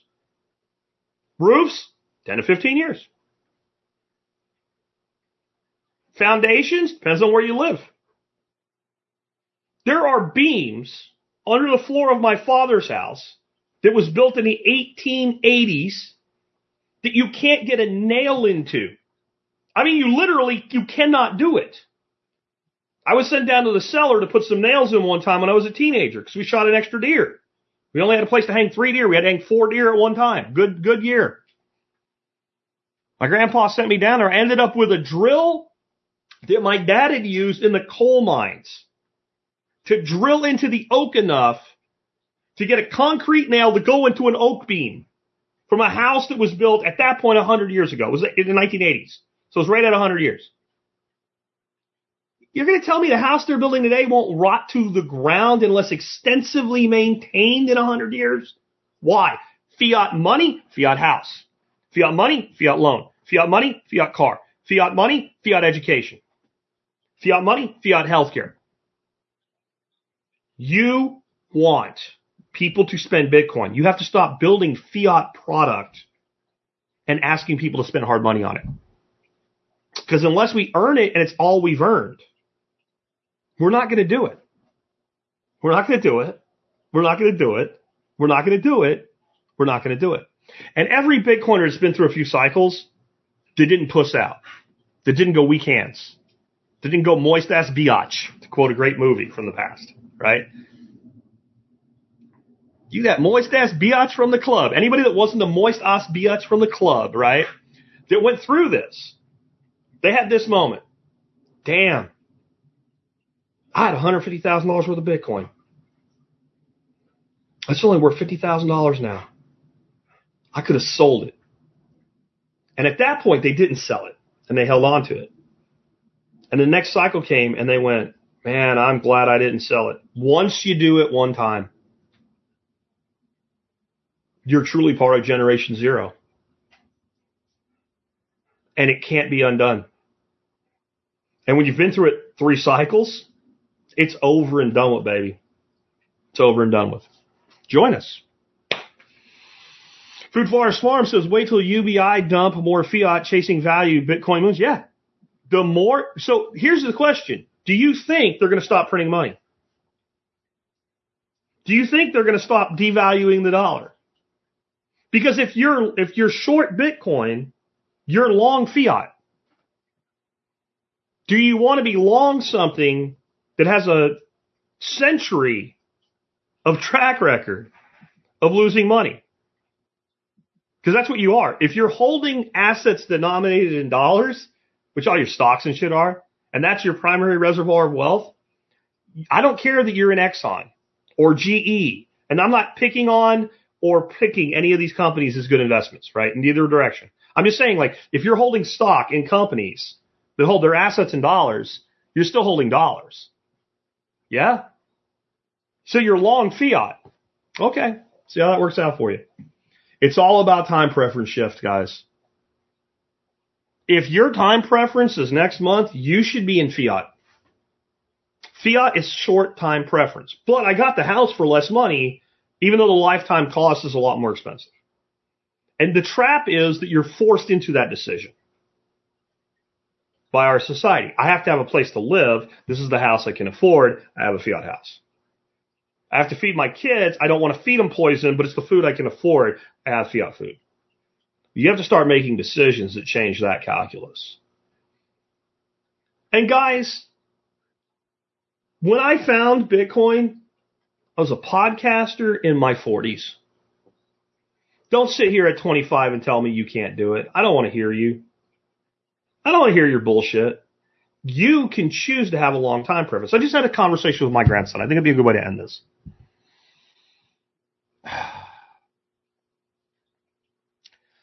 I told my grandson, you're about to be 13. So in 10 years, you're going to be 23 years old. Probably about that time or within a few, 23, 24, 25, 26. If you don't do something with the opportunity you have right now, you're going to sit down. Again, this has nothing directly to do with Bitcoin anyway. And you're going to say, man, if I had the next 5 years of my life, and someone to pay for all my food, all my clothes, my housing, everything that I needed.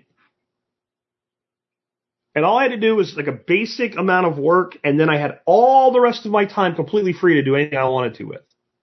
And I had that for 5 years. I could become extremely wealthy running my own business. And at that point in your life, buddy, it's going to be a fantasy. No one walks up to a 25-year-old guy and says, hey, man, I got an idea. I'll pay all your bills. You have 5 years to make something of yourself with all that free time. But right now, You do. And you're hitting an age where you're old enough to understand it, but you have to choose. Do you want to have a short time preference and worry about how happy you are in this minute, in this second, in this hour, in this day? Or do you want to build a life so that by the time you have to be responsible for yourself, you get to choose how for the rest of your life? He's 13. He'll probably grow up before a lot of people that will hear this podcast today. Because I didn't get that. I didn't get that opportunity.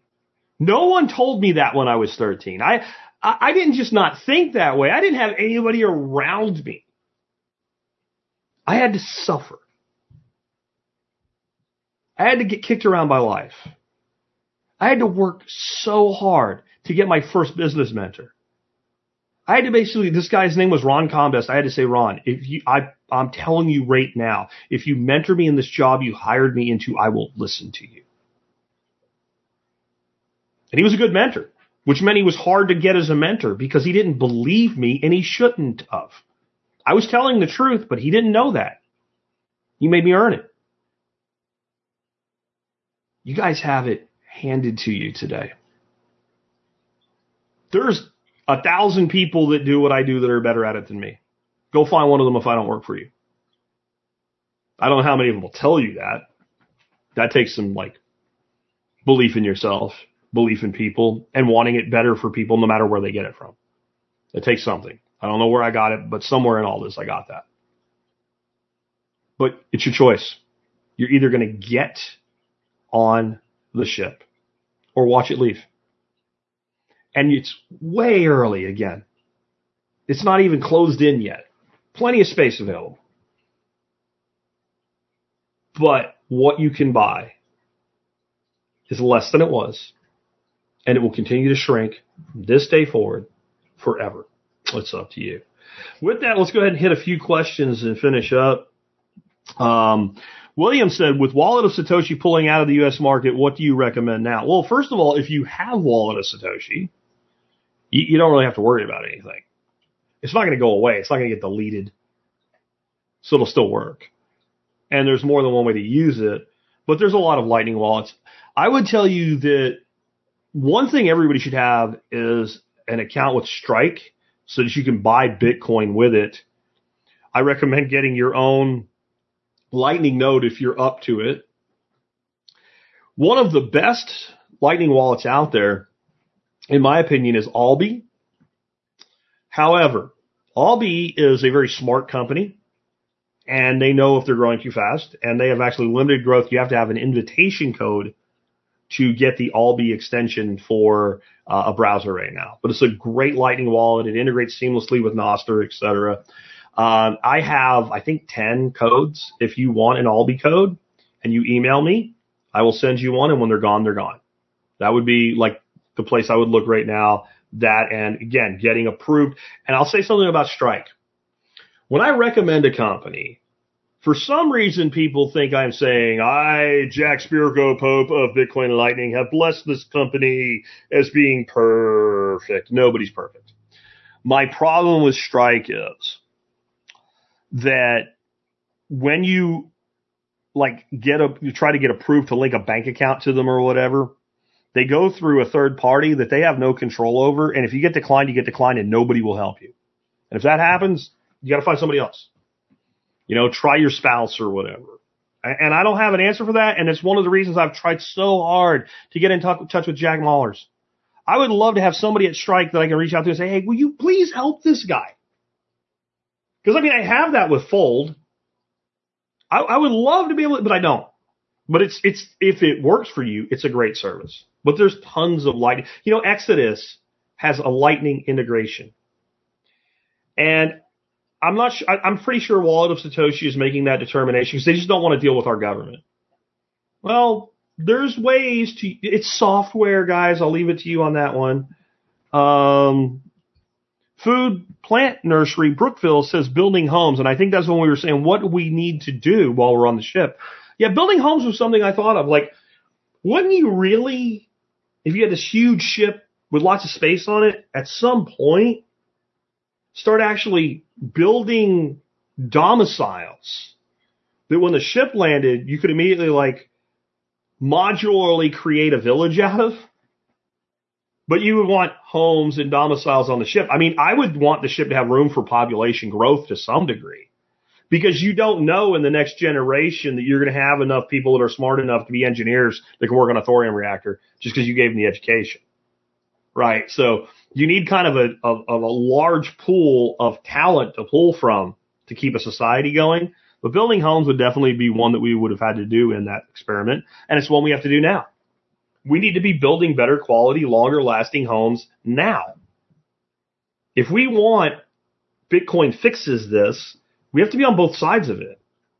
We can't just wait for society to understand Bitcoin. We who understand Bitcoin need to start understanding how to build the society we say we want.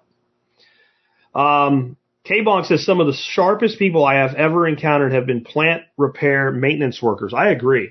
People that fix shit for a living, they get really, really smart. Because they start realizing like this thing isn't something I've never worked on, but here's all the things about it I intuitively understand by the last thing I worked on.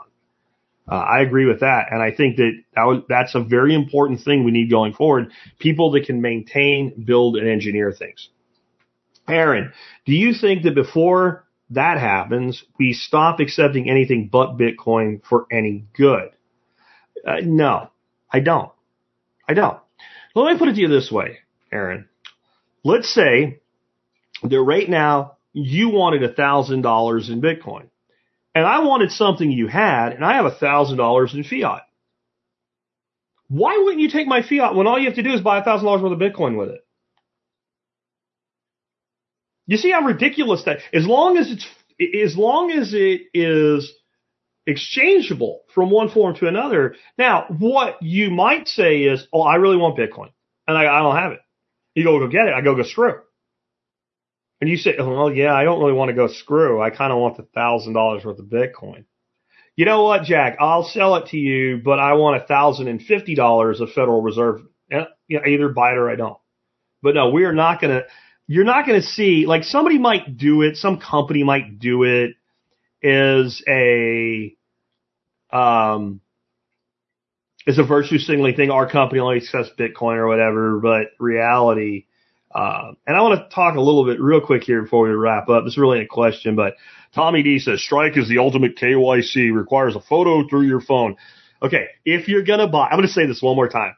And I need to record this and put it in a loop somewhere where I just put a link in, and wherever you click, it's just going to take you there until it changes, right? Until this reality changes. If you're going to buy Bitcoin on an exchange for fiat dollars, you're going to KYC because it's the law and they have to if they want to stay in business. If you want Bitcoin without KYC, you can mine it, okay? Or you can provide a service that's so good that people will pay you in Bitcoin. That is it. Or you can buy it privately where you're going to pay a premium for it that's probably not worth it. This is where maxis have to stop crying.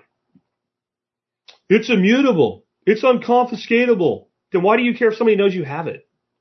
I understand it's not their business. I mean, don't get me wrong. If there was a place that I could buy Bitcoin for fiat with zero KYC requirements, without paying some stupid like 20% premium and risking, money laundering bullshit or something, I would do it.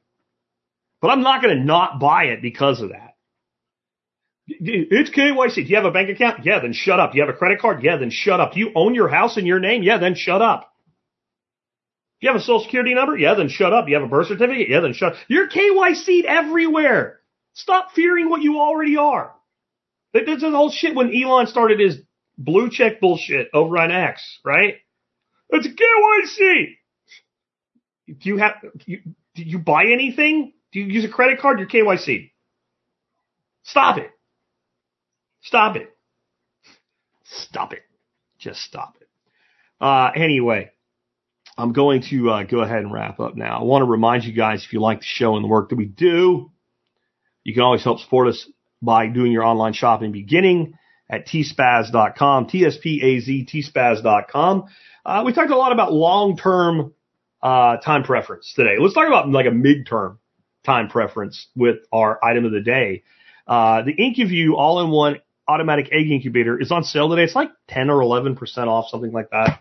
So you save a little bit of money. You can invest in some Bitcoin while you're hatching your eggs at the same time. A little extra money going in that other direction as you acquire this asset. This is a good asset. I have owned one of these in the past. I used it so much. I got every dollar out of it and eventually quit. I probably could have fixed it, but part of my job is to try other models, so I chose to do that. But I actually had mailed this thing a good 20 or 30 times around to people to use because I don't need it all the time, and that's one of the things I think is really cool about it. It's lightweight, packs up relatively small. It'll fit in like the large, if it fits, it ships box from the U.S. Mail Service, and so people can share it. And when I say mid-time preference, right now, if you got one of these today and you put chicken eggs in it today, they will start laying eggs about mid-June. That's how long it's going to take for a baby chicken to grow up and give you an egg. So what's going to happen very soon after that, about a month after that, if you have existing chickens, they are all going to start dropping feathers. It's called the molt. And then they're not going to lay eggs for about 6 to 8 weeks. So the only way you combat that is you have a next generation of birds. Now, I don't know if you've priced chicks lately, but they're very expensive, so this can pay for itself very quickly, including with a nice little entrepreneurial business where maybe you raise pullets up to a certain age and then sell them off and say, now these are only 5 weeks away from laying or something like that. So there's a lot of options where you can make this pay for itself. So here's my advice that I've always given when it comes to buying things. Try to buy things that pay for themselves. And if you need to buy a thing, figure out how to make it pay for itself. This one does that. And remember, you can find all my product recommendations. They're always based on price to value ratios at tspaz.com. I hope everybody enjoyed today's show. It went longer than I planned. I'm glad we started an hour early. I still have the rest of the day to get things ready. I do have a workshop coming up this Saturday for composting. I've heard from several people all of a sudden that want to come. It's sold out. It was available for 2.5 weeks. It's sold out. I don't have any more room. It's a half-day thing. I booked 10 people for it. Plus I've got a guy filming and stuff like that. So that's it. It's done. If you have not gotten the email from me and you paid, let me know. You should have got it. There's a post on the blog that gives you all the details, but there's an email that gives you my home address and my phone number. I don't put that out publicly, even though you could probably find it if you wanted to. So if you haven't received that yet, you need to email me with TSPC in the subject line. I got several of those today, and I responded to them. So if you sent me one, you didn't get a response, something's wrong. Hit me on Telegram or something like that. With that, I hope you guys enjoyed today's show. I'll be back tomorrow with another episode. Since tomorrow is Thursday, for a short week this week, Expert Counsel Q&A show for the week. Bail you out or just run you around. They said you should have a house the American way. $1 down, $1 a month, and you'll never have to pay. There's a better way to do this. Let me show you a better way.